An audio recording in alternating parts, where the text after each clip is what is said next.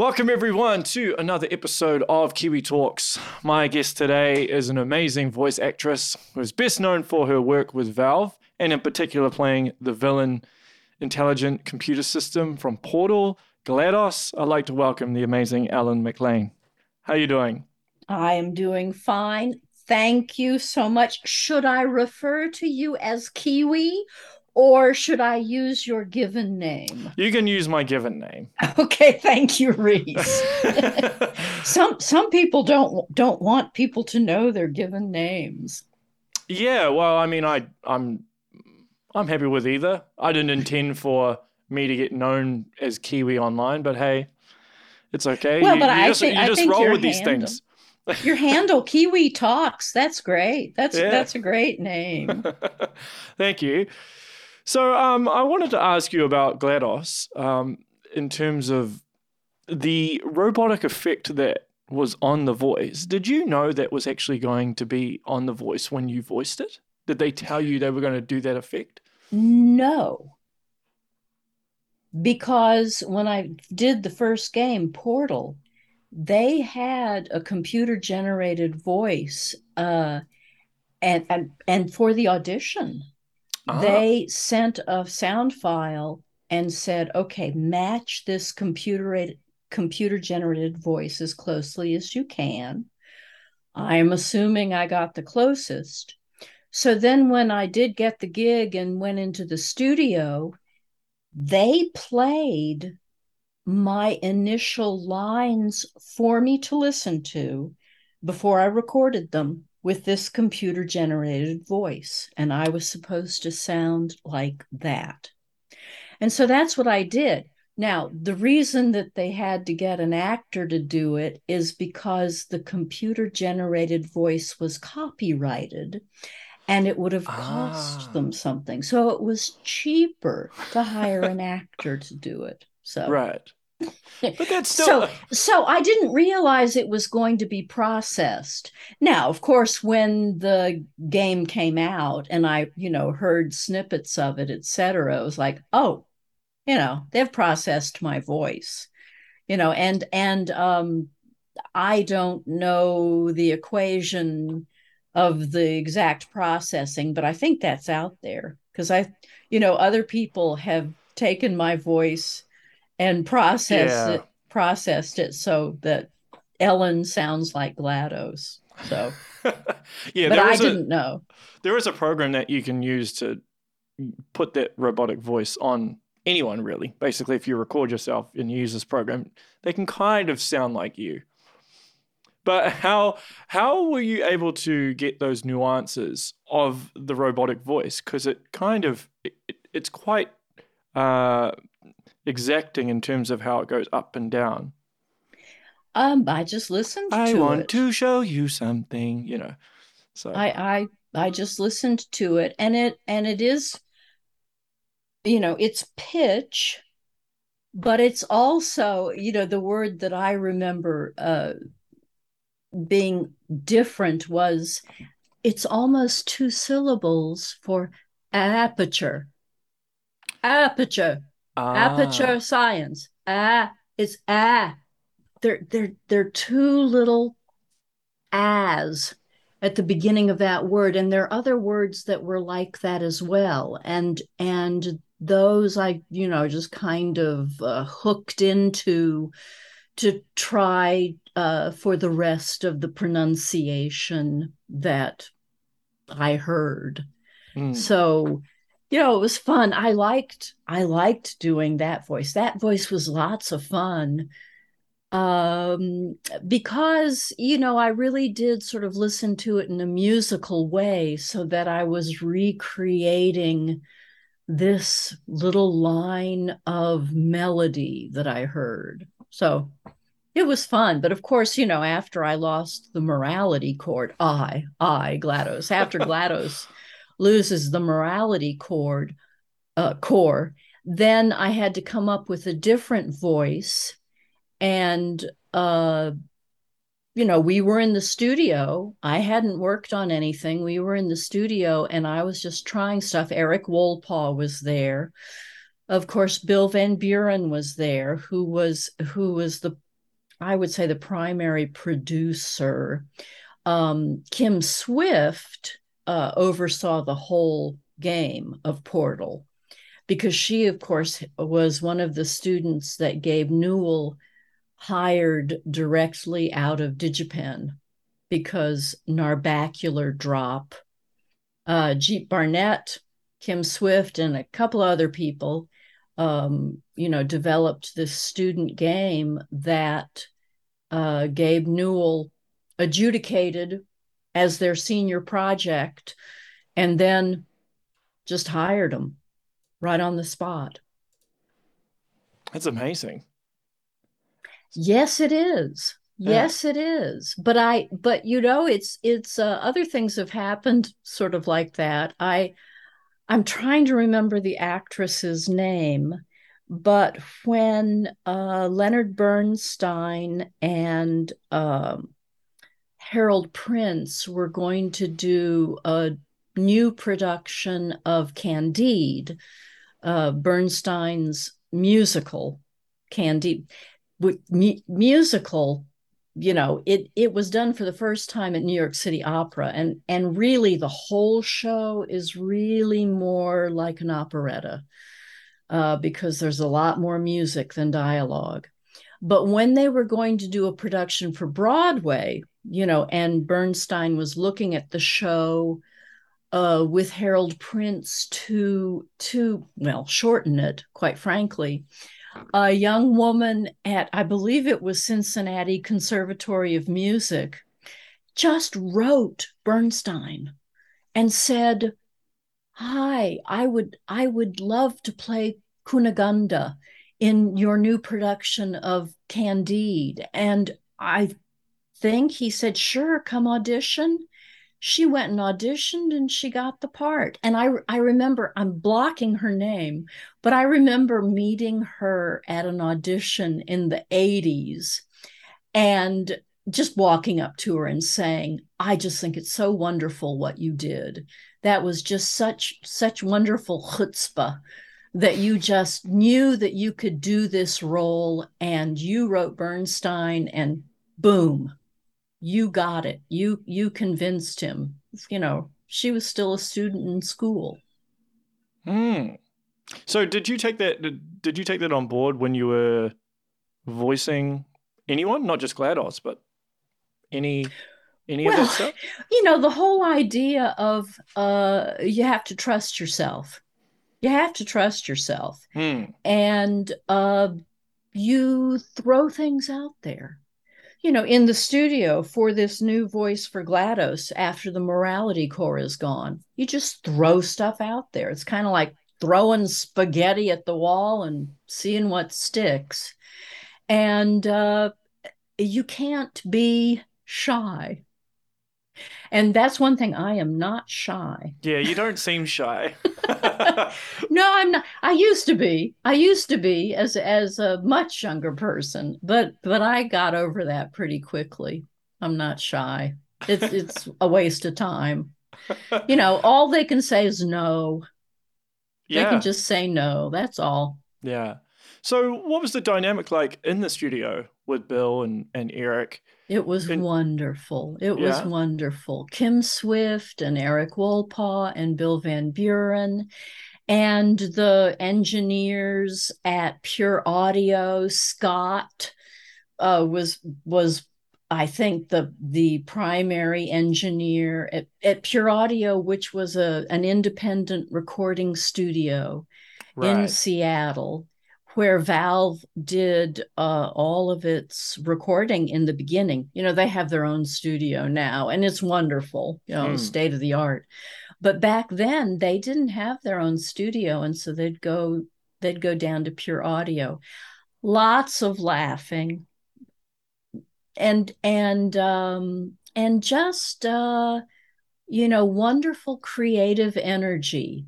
And I count all of these people as friends.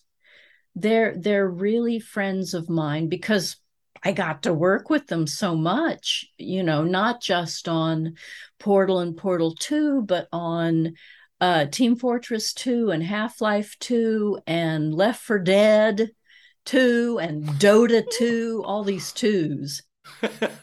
Well, maybe there'll be a 3 at some point. Yeah. Have you ever advocated to any of them since they're friends of yours? You know, like, oh, hey, is there going to be a Left 4 Oh Dead yeah, 3 or a Portal and 3? I've talked to uh oh, I always advocate for more work. It's like, yeah, hire Good on me. you. Give me another project. Hire me. Because I know when I spoke to Eric a while back, and he really wanted to do a Portal 3. I know. And I've spoken to him since I thought that was a wonderful interview. And I thought it was great seeing him at his cabin in West Virginia. And that beard. Yeah, Oh he my looks. God. He never had that beard. That's a guru beard, I think. Oh Yeah. yes, yes. And he's such a wonderful person. I love Eric. He's loving and funny and so clever and so well read. Hmm. And it's so wonderful when I would be reading the dialogue, I would hear references to other things. And I'd say, Eric, is this, from, and he'd say, oh yeah. He's incredibly well read. Hmm. So what's the dynamic between you and him? And in terms of like after you did Portal, did it continue to grow that dynamic, that relationship? Yeah, I think so. I mean, it was interesting. Usually a voice actor is one of the last things to be added to a game. Right. Everything else happens first, and then they bring in the voice. But with Portal 2, since the creators, the people who planned and developed and designed the levels for Portal 2 and the story, et cetera, et cetera, et cetera, were so used to hearing my voice that they brought me in at the very beginning of the process because they didn't want to listen to anybody else. Because usually they'll have somebody in the company just as a stand-in voice, which they know is going to be replaced. But they didn't do that with Portal 2. They had me in from the beginning. And as the game was developed, the story changed. Hmm. And this is very unusual, for a period of about 10 months, I went in to the studio every other week, sometimes Really? sometimes every week, but How every many other hours? week, and recorded things. Well, the session was never longer than 4 hours. So, but sometimes it would be an hour session, Hmm. sometimes 2 hours or 4 hours, depending on how much copy they wanted me to record. Hmm. And so I saw those guys a lot, and Jay Pinkerton and Chet Falasek, and we it was wonderful. I love working, and I was working all the time. It was great. And the thing is, while I was doing that over that 10-month period, I was also in a stage show. So Ah. I was, doing a show 7, 8 times a week, in rehearsal for it, in the studio. So I really was working all the time, but I was much younger then. So I had the energy. Yeah. Were you ever doing multiple roles at the same time? So you were in the booth and maybe voicing for another game of Valve's, Uh, or you were you doing like know, one role at a time and then you move on to the next one? well, I did Half-Life 2 first. And Yeah. then after that, I did Team Fortress 2. But I think that, Team Fortress 2 is a game that they kept adding to. And I don't remember. I may have gone, so while Portal 2 was being developed, I may have gone in a couple of times to do stuff for Team Fortress 2. I just don't remember, Reese. Hmm. It Does was a while ago. does any of that stuff ever get monotonous? Like because you're in a studio for so long, No. and well, because you'd be standing in one place or sitting, I Right. suppose. Yeah, in one place. But so your energy never gets low. You're always Well, high. you have to stop and drink water and go to the bathroom Of and course, yeah. so but the work is so interesting for me that no, you sure don't get bored. The thing is, I never get bored. I haven't been bored since I was about 10 years old. Um, there's always stuff that I like to do. I like to take walks. I like to read. I read a Mm, lot. And I don't get bored. No, I don't get bored. that's good. What's the key to not getting bored? Staying busy, I suppose. Um, Not necessarily staying busy, but having having things that you're interested in. Like Hmm. I said, I'm a big reader. I've got like three different books going right now. I've got one called The Passion of the Western Mind, which is sort of an overview of how Western thought developed from the Greeks to Ah. now. And then I'm reading a book that came out about in 2015 by a Russian writer, which is talking about the time in Russia around perestroika. And it's talking about, the history of Gorbachev, into Yeltsin and the putsch. I don't think I'm pronouncing that right, but when the more right-wing people kidnapped Gorbachev and Yeltsin stood out in front of the parliament building and climbed up on a tank and that period of Russian history, which I think is so important to what's happening now with Putin, former KGB agent, invading Ukraine. Hmm. And the reasoning that he purports to believe in why he's doing this.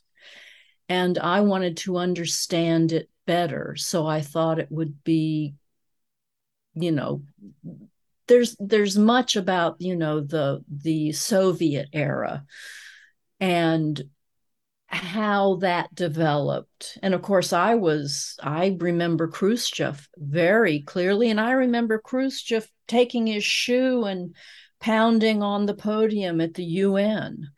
And, but, through that, once the Soviet Union fell, it was chaos in Russia, absolute chaos. And I wanted to understand that period better. And then I'm reading the third book that I've got going is called Piccolo is Black, and it's by a young writer named Jordan Calhoun, who is a friend of my nephew. And it's pretty much about the 90s, and it's about people who sort of came of age in the 90s and what they think about things. And I thought, well, I'm reading it because, Jordan's a friend of my nephew, Hmm. Alessandro.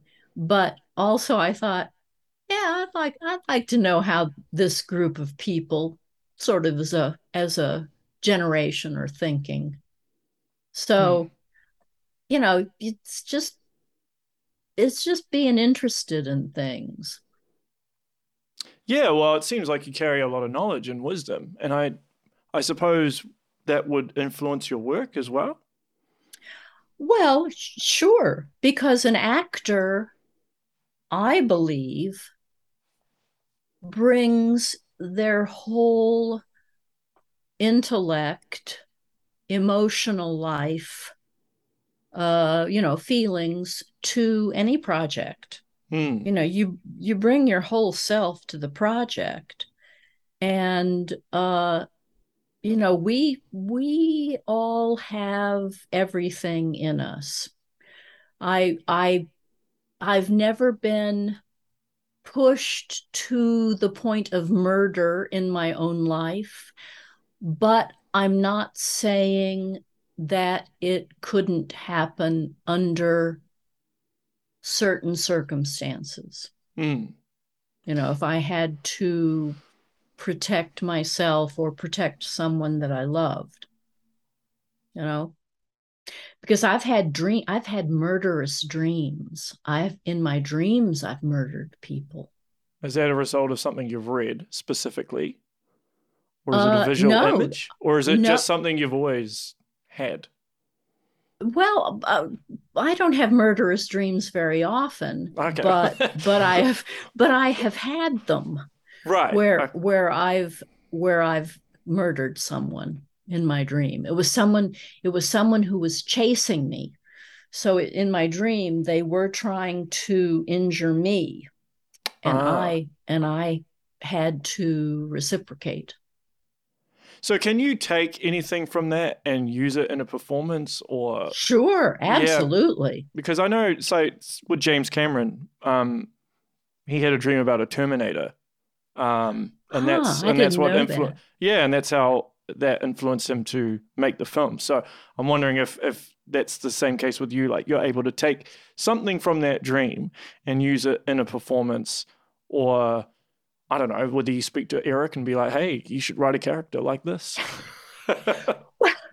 Well, Eric has plenty of ideas on Oh, his he own. does. Yes, he So does. I don't have to give him any ideas.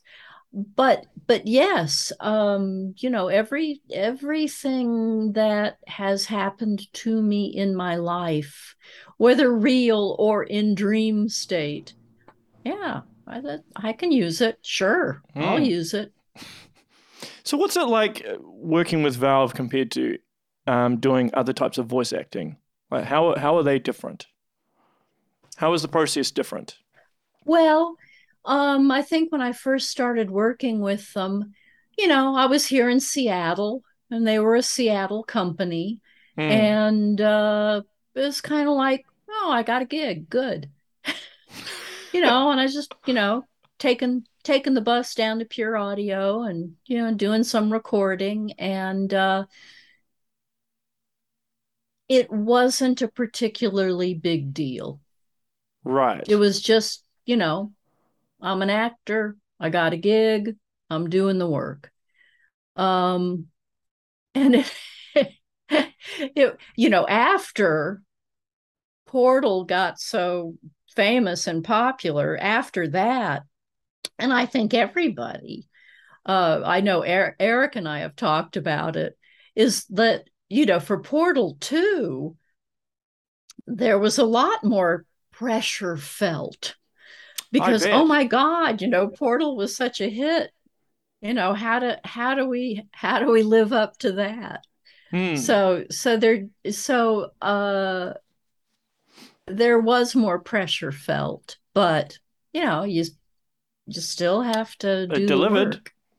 It I, delivered. I think so. I Hmm. think so. And even Jonathan Colton wrote Still Alive for the Portal game, Yeah. which was, you know how things happen.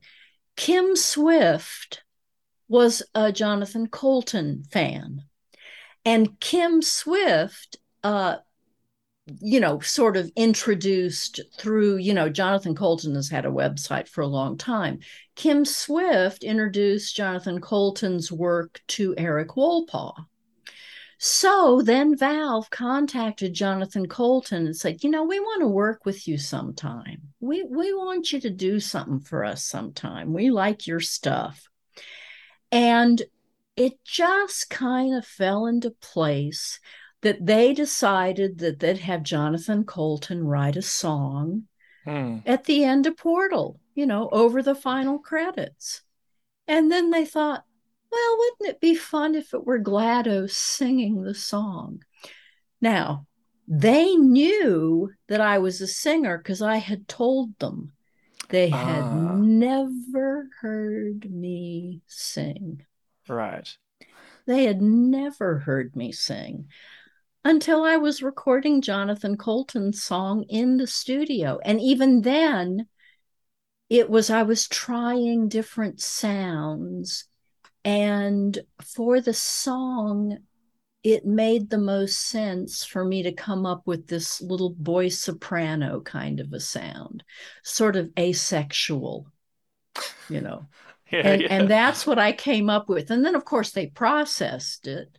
So that, made it sound computery. Hmm. But that is a wonderful free creative process. It was like to Jonathan, we like your work, we'll have you do something. Oh, what about this? Hmm. And he knocked it out of the park.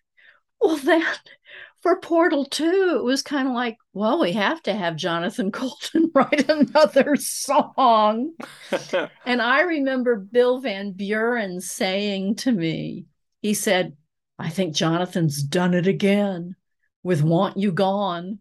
He's done it again.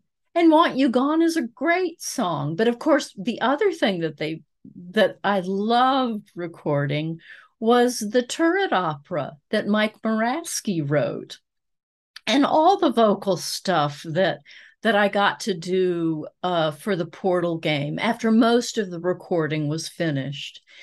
But I love the turret opera. I just love it. And Mike Moraski told me that he'd always wanted to write an opera.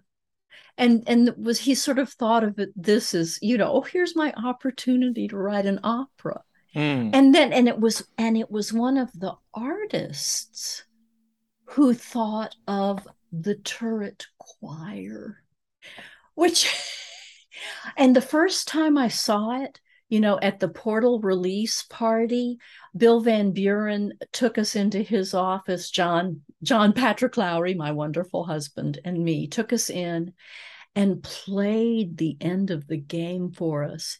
And all of us were in tears because to see these little turrets, and all the little turret sounds singing, that's me. It's all me, Hmm. juxtaposed into different ranges. And when I saw it, the little turret opera and the fat turret, because of course, the opera isn't over until the fat lady sings. That's right. Yeah. So, so the fat little turret who's the soloist with her backup chorus. I mean, it is so brilliant and so wonderful and so unexpected, but so right. Hmm. It put us into tears. Just Hmm. John and I were crying. It was so beautiful. So I'm a pretty fortunate person. I've gotten to do a lot of fun stuff. So I shouldn't complain about anything, but I do. Was it different? Did you have to approach a different method, I suppose, to singing compared to the way you'd usually sing with those songs? Um, Or were you able to just, it was just another day at the office? well, the thing is, once I had recorded Still Alive, there was sort of a template for this is the way GLaDOS sings. But for Want You Gone, for Portal 2, I was able to incorporate the idea that she didn't have the morality core anymore. So, and the song is lower, just pitched lower. So that, being a different part of my voice, gets a different sound. Then when I recorded You Wouldn't Know for Lego Dimensions. Of course, you know, Jonathan was with me in headphones for You Wouldn't Know. He wasn't in the studio with me, but he was, he was talking to me the whole time. And I have, my music from that, and I have so many notes on it. Jonathan wants this, Jonathan wants this, because he had emailed me before the recording session, and he says, this line means this and this line means this, and he was very specific about the what the character was thinking for each line. But Right. with You Wouldn't Know, the range was back up to where sort of Still Alive is.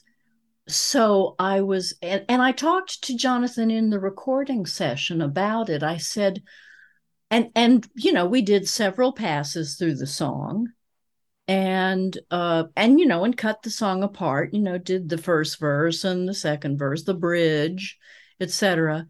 But what he decided finally on using was sort of the GLaDOS sound that I had made for Still Alive. That and we talked about it. We had several hours in the studio to talk about what kind of sound he wanted. And what he ended up using was more the little boy soprano sound that I had done for Still Alive.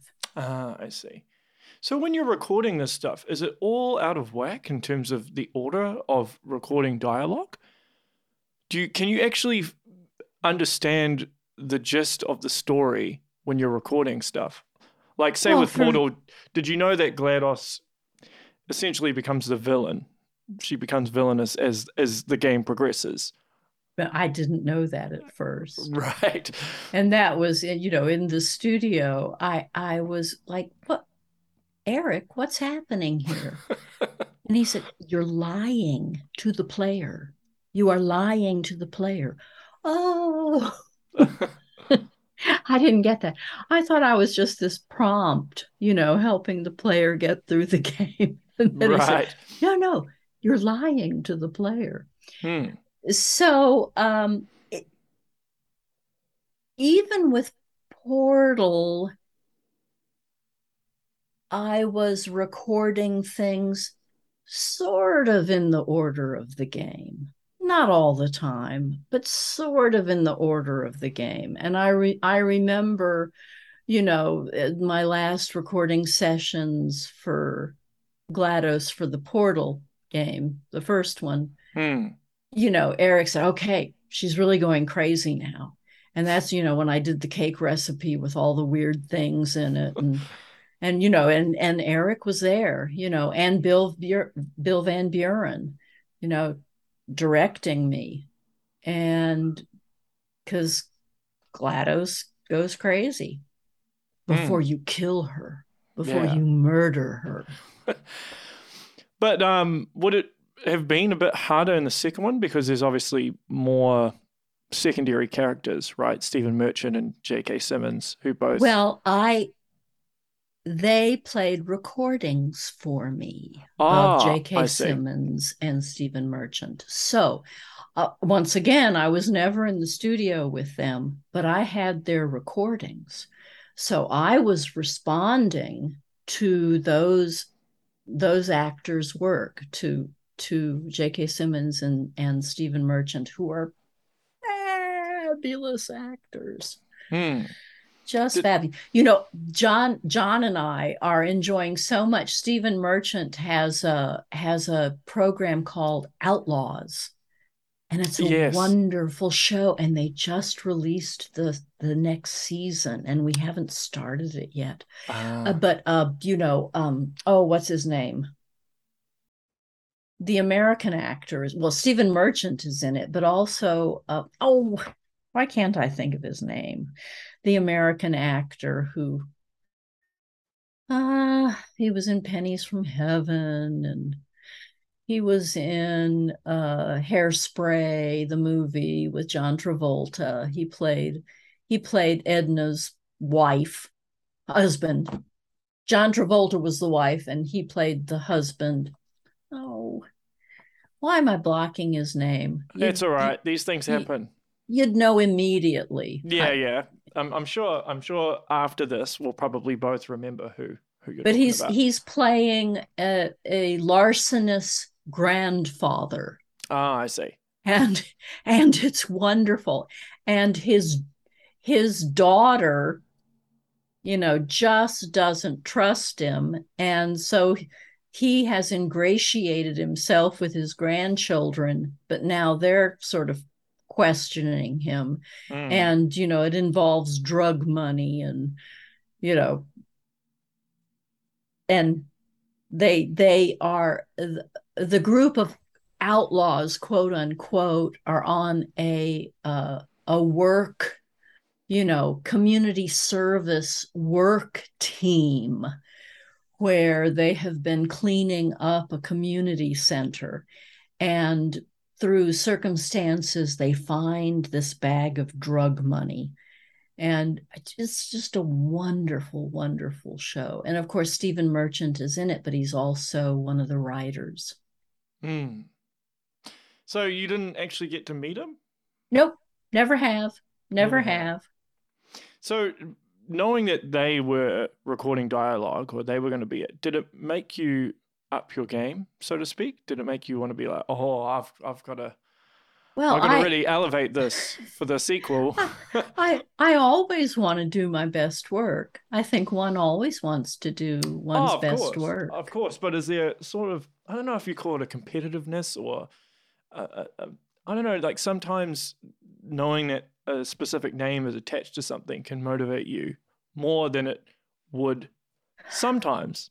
But I'm just wondering if you're that type of person or if you're just. No, I think, you don't want to disappoint the fans. Well, So yeah, many that too. people loved the Portal game that you don't want to disappoint the people who are going to be looking forward to playing Portal 2.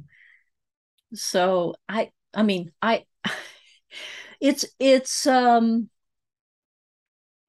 I can't be in competition with J.K. Simmons and Stephen Merchant.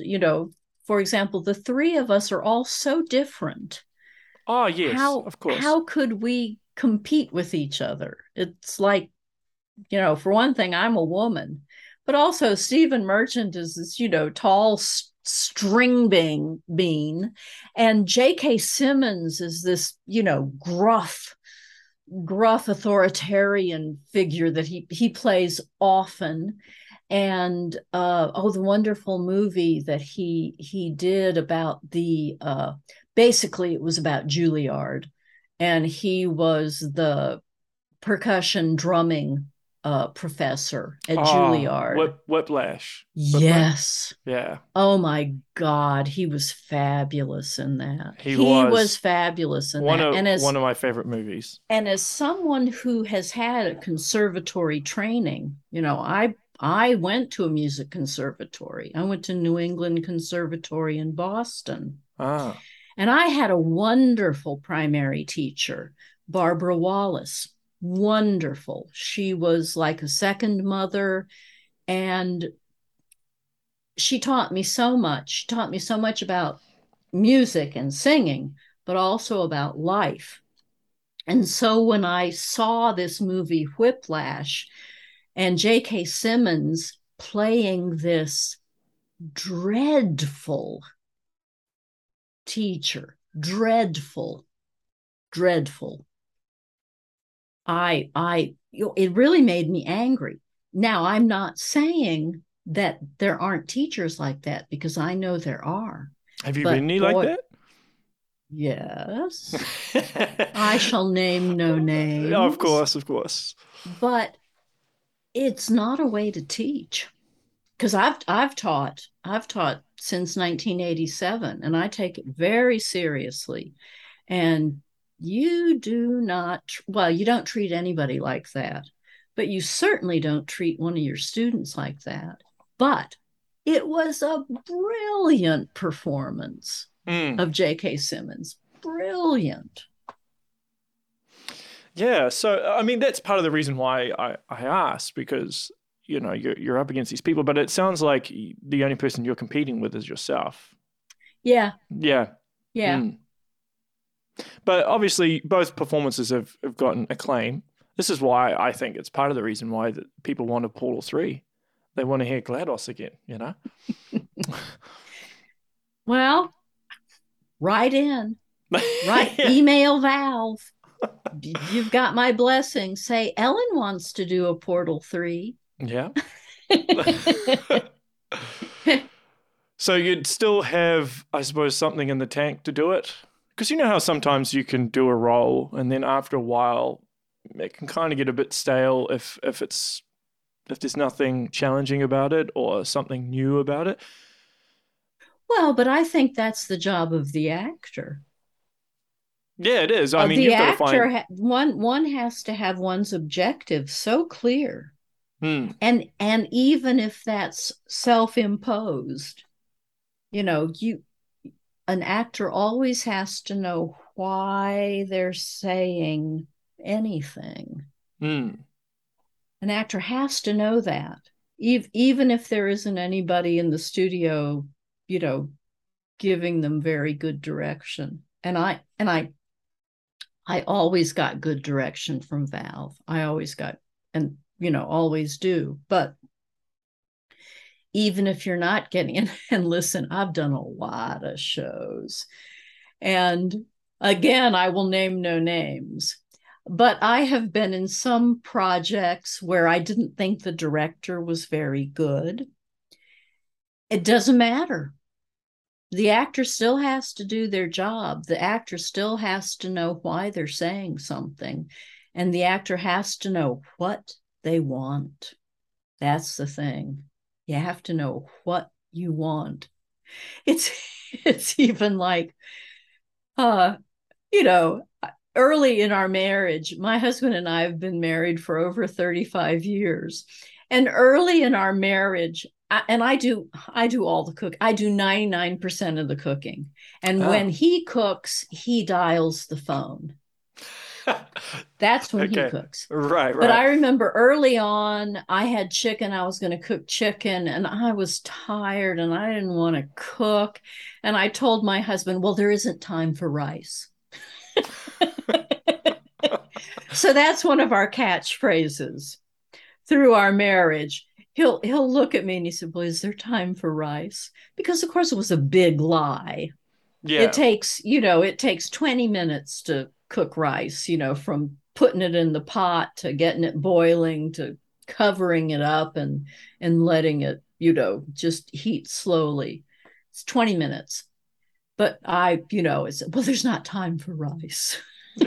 Because you two were the bickering couple in Left for Dead, weren't you? Yes, and they left me on the cutting room floor. He's in it.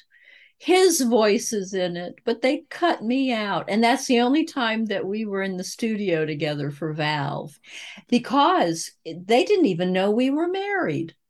I remember there was a recording session for Team Fortress 2, and I was in there doing the administrator. And John was scheduled right after me for the hour after me. And I said, oh, you're going to work with my husband next. And they said, who's that? And I said, well, John Patrick Lowry. He's your husband? So we had done Half-Life. You know, I had done Overwatch and Half-Life, and he had done all the male citizens. They didn't know we were married because we have different names. And, you know, we are with the same agency, the Actors Group with Jamie Lopez, but they didn't know we were married. So Left for Dead, that they thought it was a great joke that they brought us in together and we improvised. I was going to ask, yeah. Bickering. And John's a great improviser. I'm not as good. but I do my best. But they cut me out. Did they say But I why am they the cut you out? witch. I do scream. I'm the witch. Yeah. But I did they tell scream and sob. but did they tell you why you were cut? Do you know why? I'm I'm I'm sure that there were several reasons, probably mostly to do with the length of the game, Right. Mm. because that's really why most things would get cut. And I remember, having to, this line can only be 3 seconds. This line can only be 2 seconds. And so I would have to record so lines would be fast enough. Mm. So, Did but you add I don't know. I'm just guessing. did you ad lib much on in the Portal games? No. Or was Eric more like, hey, stick to the script? Well, the thing is, Stephen Merchant and J.K. Simmons are wonderful improvisatory Yeah, well this is the thing. performers. Yeah. And there's a lot of what they improvised in Portal 2. Not so much me. I the only thing I remember is what I did improvise is all the stuff I recorded for Mike Moraski. I just sort of improvised Italian on the spot. And for potatoes, I improvised, faux Latin. There are actually some real Latin words in it, but Mm. it's kind of faux GLaDOS Latin. And I remember too that at one point they had wanted GLaDOS to sing Happy Birthday. But at that time, Happy Birthday was copyrighted, so they couldn't use Happy Birthday. So I think we came up for the tune was for he's a jolly good fellow, etc. Mm. And I think that I sort of hummed it. And I had a few words that I think I improvised, and I remember in the studio that we just kind of, did different things. Now, for the turrets, I think that I did a little bit of improvisation because there's so many little turrets that, I my favorite turret, of course, is I'm different. Yeah. So, but they're the turrets on the conveyor line, have several different things to say, and they were written, but I think I improvised a few of those. So how did the phone call go when you got called back to do Portal 2? Was that just a random phone call or an email you got out of nowhere saying, "Hey, Well, we're I bringing you I back"? well, I got an email from my agent. I got an email from Jamie Hmm. Lopez, and that's how uh they they contacted me. It was all through Jamie. Hmm. And Jamie always writes, well, they're bringing you in, and what's your availability the week of August 2. And so then I'd go to my calendar and say, okay, well, I'm available here, not here, et cetera, et cetera, et cetera. And then I'd get another email saying, okay, so hold this time for Valve. And then sometimes that would change. But it was always through Jamie. And but I remember when I did Gypsy Danger for Hmm. Guillermo del Toro's film Pacific Rim. Hmm. I was very nervous about that, and I called Bill Van Buren because I didn't have any of my uh excuse me, I've got a little Hiccups. hiccup. That's all right. I didn't have any of the just raw GLaDOS recordings. Uh, and so Bill I've still got the little thumb drive. It's my blue thumb drive.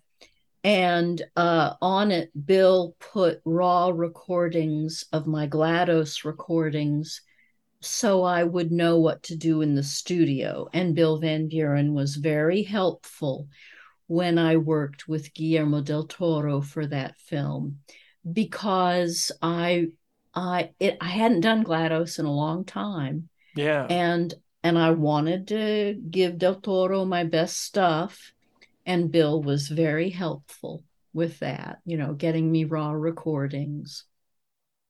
Hmm. So do you still have a lot of work these days? Do you still get a lot of offers? Uh oh, Or enough? Enough. things come through. I mean, I was very honored to be asked to record a song with the Chalk Eaters. Hmm. And I don't know if you've listened to that. It's on YouTube. It's the Chalk Eaters page. They're a music group, and they've done a song called Count to Three. Okay. I haven't heard it, but I'll go listen Oh, to it. oh, Reese, it's I'll go wonderful. listen It's to a it and wonderful, wonderful, clever song. And there's a cameo from Gabe Newell. And I am on the song. And it just, it was wonderful getting to do that. I was so pleased that the Chalk Eaters how do I not know asked me. this? I should know this. Well, Chalk Eaters, CHALKEATERS. And the song is called Count to Three. Okay. All right. And then I, not too long ago, did something for cyber. They wanted GLaDOS again for cyber something, cyber 570, cyber 530. It's cyber some number. Hmm. And I'm the voice of the taxi cab. So, and that was GLaDOS. And, things pop up. John and I did an opera in June for Seattle Opera for their creation lab, which is a program that they have for young opera composers and librettists. And we did a new short opera based on the Orpheus and Eurydice myth. And that was a wonderful project. We loved working on that with the composer Daniel Whitworth and the librettist Sheila Houlihan. Hmm. And of course, earlier that year, this year, so we did that in June. In September, Sheila and I did a live stream of Night Mother on Twitch. And it's a play by Marcia Norman. And we did cut it because the play came out in the early 80s, won the Pulitzer Prize for drama, Hmm. I think in 84. And, it's a full evening. And we cut it down to an hour. And my husband directed us, and Trevor was our wonderful director of photography, and we did filming for sequences in the characters' memories, which were also fed into the live stream. And we did that in September. So, there's always something happening. It's good that you're still getting work. I mean, a lot of people probably don't know this, right? You're synonymous with GLaDOS, but obviously you've done a lot of stuff outside the gaming world as well. Yeah, Yeah, mostly. and you're Mostly. I've multi-talented. done lots of music theater and lots of opera. Does that help kind of rejuvenate your spirits? The fact that you can do voice acting and then you'll go and do a musical, and then theater, and it all gets it breaks everything up. So you're not doing the same thing. You're not constantly in the studio all the time. Well, I just like to work. Mm. I like to work. I like rehearsing. I like preparing things. John and I we also did during the pandemic, we did a streamed concert for a local theater company, Show Tunes, which is a local theater company here in Seattle, and we Mm. streamed a concert live, and that was wonderful putting that together. The artistic director, Nathan Young, who is a good friend, and also Alex Robinson, who was his assistant, who actually came up with the idea and said to Nathan, you know, you should get Ellen and John to do a show together because they're married. So with these, COVID protocols, it won't matter because they can infect each other. But we Good way didn't, of looking at it. but it was okay because we were married. Yeah, yeah. Wow. Hmm. Um, so final question before you go. Out of all your performances, is there one that sticks with you the most? Well,